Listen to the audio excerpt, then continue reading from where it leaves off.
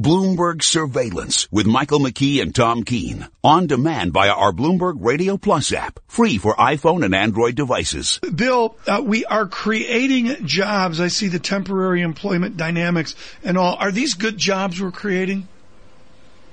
Well, that's the question. Are they good jobs? I suspect that some of them are not great jobs. Some of them are at minimum wage and a little bit higher. And, the average income of American workers is proceeding higher, but not at a very rapid pace. I noticed that the hours worked in this particular report didn't increase. Yes, the participation rate went up, and I think Yellen and company would be heartened by that because to the extent that it keeps going up, it means more and more people are coming back into the workforce and takes pressure off of their Phillips curve and off of their Taylor models. So it's not exactly a robust model from the standpoint of a hike. It may be a robust model from the standpoint of increasing economic growth, which I expect in this quarter to be about 2%. How far away from normal is Janet Yellen's Fed?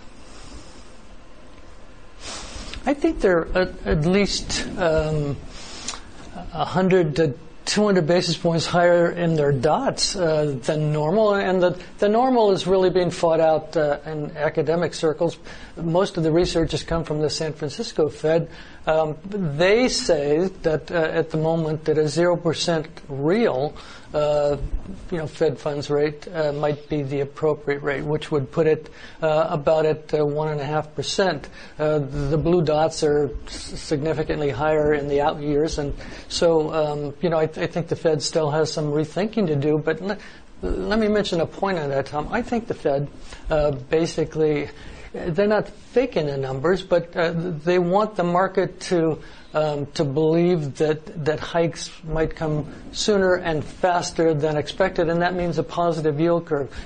This economy, the finance industry, banks, insurance companies, all need a positive yield curve to make substantial profits. And so to the extent that those blue dots are higher than what they might really think if they really thought about it, then that favors bank margins, and I think what they're really shooting for is a positive yield curve as opposed to being practical in where the real interest rate is going.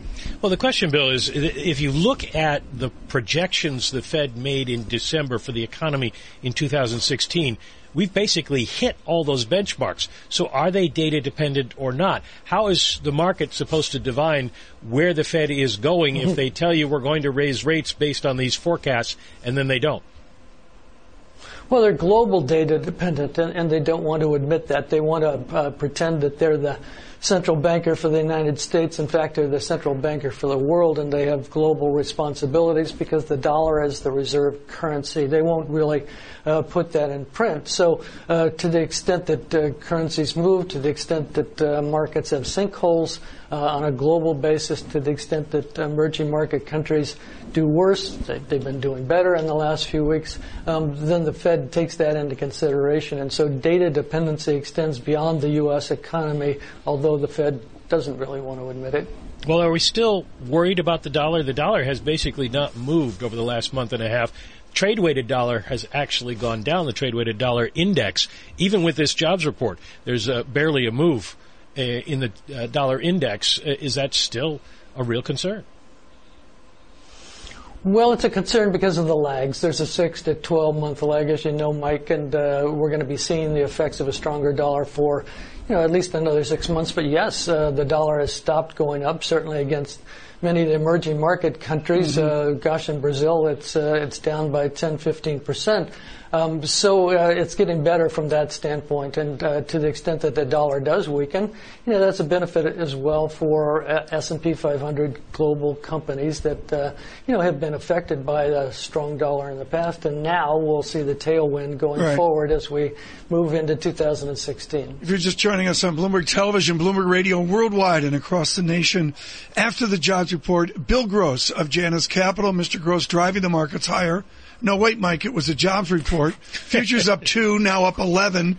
Dow futures up 85. And we've seen some significant yield moves, Mike, buttressing out. I can give you the recent high. The recent high off the Bloomberg, January 27th. And we came down here, and we've come right back up and now broken out in the 2-year yield. Down we go and up into a higher yield. Michael McKee, the 10-year yield up 4 basis points, 1.87%. Well, Bill, what's the proper pricing for bonds right now, for the yield curve right now, given the fact that the economy seems to be coming back more strongly, but the Fed doesn't seem to be ready to do anything? Well, let's look at this two ways, Mike. One, from the standpoint of what the Fed would do over the next 12 months. The market has factored in a one hike and then one hike in the year beyond that. Perhaps that's a little light, and so that would suggest perhaps that the 10-year is at a relatively low level compared to where it should be. Let's compare it, though, to the global market, and that's a key relative measure. I mean, Japanese 10 years and Japanese 30 years have gone down by 30 or 40 or 50 basis points in the past 4 or 5 weeks. And, of course, we have to compare the U.S. Treasury 10-year to the German Bund 10-year and take a spread there. And so it's not just what the Fed might do, but it's the comparison relative to global markets. And global markets, no doubt, are pulling down U.S. rates, and to the extent that Draghi, next week, continues to go into negative territory, and to the extent that the BOJ continues to move down into negative territory, then the U.S. Treasury is supported to some extent in price, and yields are capped to some extent. Bill, help me here with the oddities of the moment. I don't mean the San Francisco 49ers or American politics. I would suggest, Bill Gross, would you explain negative rates and what it means for Janus Capital and for your unconstrained portfolio?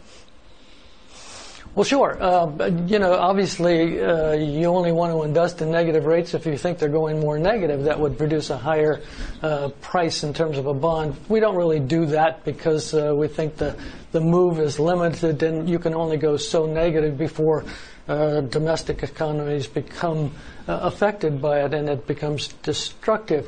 What we're trying to do is basically range-bound central banks. We believe that central banks won't move far, that they won't move fast, that these 50 basis point hikes in the Fed and even less in terms of the UK and Japan and the ECB, that it produces a relative stasis. It doesn't mean that rates don't move 4 basis points on a morning. But it does mean that the 10-year is bound within a 20 plus or 20 minus range, and so we sell volatility around that, and it produces a much higher yield. I think people are surprised, Bill, by how strong hiring continues to be, given the fact that we have created so many jobs for so long and the unemployment rate is so low. The markets are the markets going to have a tough time accepting the fact that at some point we're going to slow down, but 150,000 jobs would still be a strong month?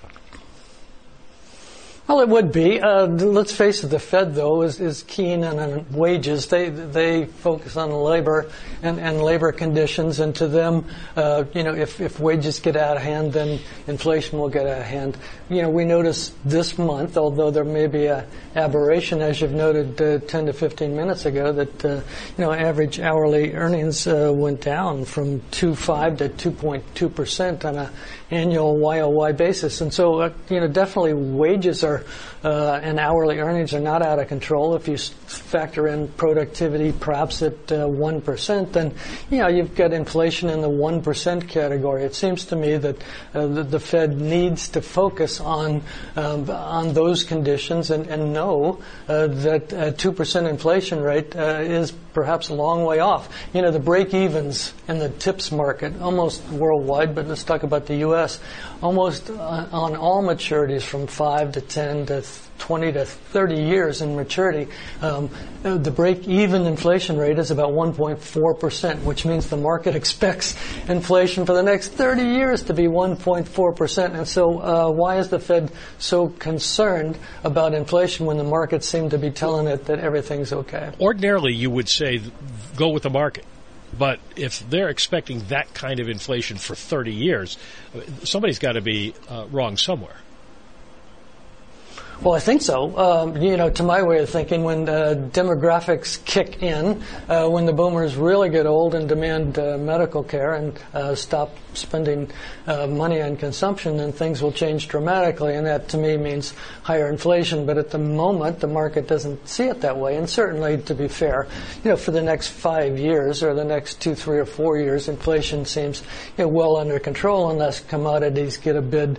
Right. Oil being the best example, going to $40, $50, $60. Unless that happens, then inflation is contained, as we see by the wage numbers today. Bill, I want to congratulate you on your latest note off Janus Capital. We always read them. We always like them. There's never been a bad one. This one, folks, is extraordinary, and it leads with the Citigroup chart, which drives me insane, and I'm so glad, Bill, you did this. Christopher, wander over here on Bloomberg Television. I'll put it out on Bloomberg Radio Plus. Citigroup at $42 a share is a fiction. That's after a 10-to-1 reverse split. Here we go. Up we go to $500 a share. Down we go to $42 a share. You make it clear, Bill, you're worried about permanent damage in our American banking system. Can you support your former employee, Neil Kashkari, in reviewing our too big to fail banks?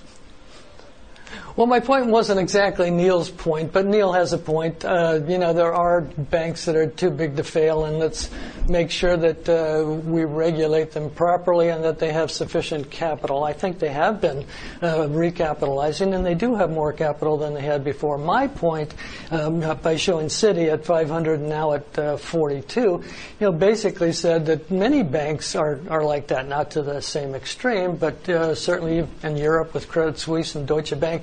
Their earnings power going forward, not the fact that they might be vulnerable to bankruptcy because they're recapitalized, but their earnings power going forward is limited because negative interest rates and because the yield curve appears to be relatively flat and will continue to be flat for a long time. That means their margins, their NIMs, will be limited, and it simply means to me that, banks are not a bad investment, but, let's face it, they're in a new age with limited ability to increase earnings based upon this flat yield curve. But, Bill, critically, and Alan Greenspan speaks of this, you speak of this, our David Weston on Bloomberg Gold pointed it out to me yesterday, credit growth is ramping up a little bit.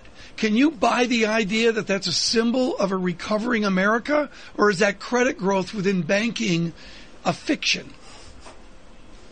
No, and I think we need it, and I think that's a critical element. I'm a monetarist. I'm sort of stuck on a Hyman Minsky type of model where credit, feeds economic growth. The two are related. Our finance-based economy depends on the perpetual creation of more and more credit, and so the rate is 3 to 4% now. Perhaps it goes to 5 to 6%. I think in order to create nominal GDP growth of 4 to 5%, which is what the Fed wants to do, they need to create credit growth much higher than that because, it's been evident in the past 10, 15 years that you need a much higher rate of credit growth in order to stimulate a certain amount of nominal GDP growth. And so it's getting better, but it's still in the 4% area. And as long as it stays there, it's underneath, the cost of capital in the system, which is about 6%. And if you can only grow nominal GDP by